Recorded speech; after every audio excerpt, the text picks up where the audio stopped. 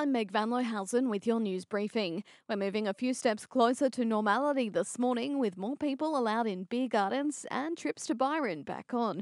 Already delays crossing the Tweed with people making the most of the expanded border bubble.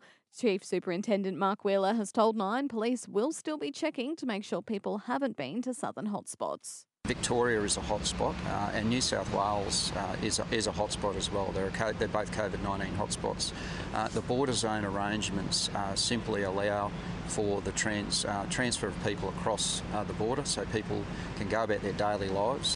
Meantime, capacity at the state's beer gardens and outdoor dining spots is doubling this morning. Venues now allowed one person per 2 square metres. On the case front, if we have another 0 day, that'll mean 3 weeks straight without community transmission. And a busy few weeks in Noosa and the Sunshine Coast, booked out in many places, with school holidays providing a much-needed tourism boost. Visit Sunshine Coast says the majority of visitors are from the drive market, with the border closure still taking its toll.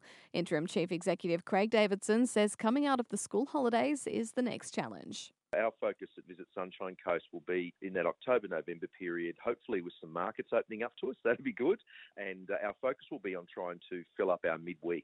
Even outside of school holidays, we're hearing that weekends are going very well across the region, but we'd like to see that midweek business pick up. And so that's looking at new markets that are opening up. Meanwhile, Tassie's new NBL team will be called the Jack Jumpers, the nickname chosen ahead of the Tridents, Pride or Mountaineers in a fan poll. And the Touch Football National Youth Championships kick off this morning at Sunshine Coast Stadium.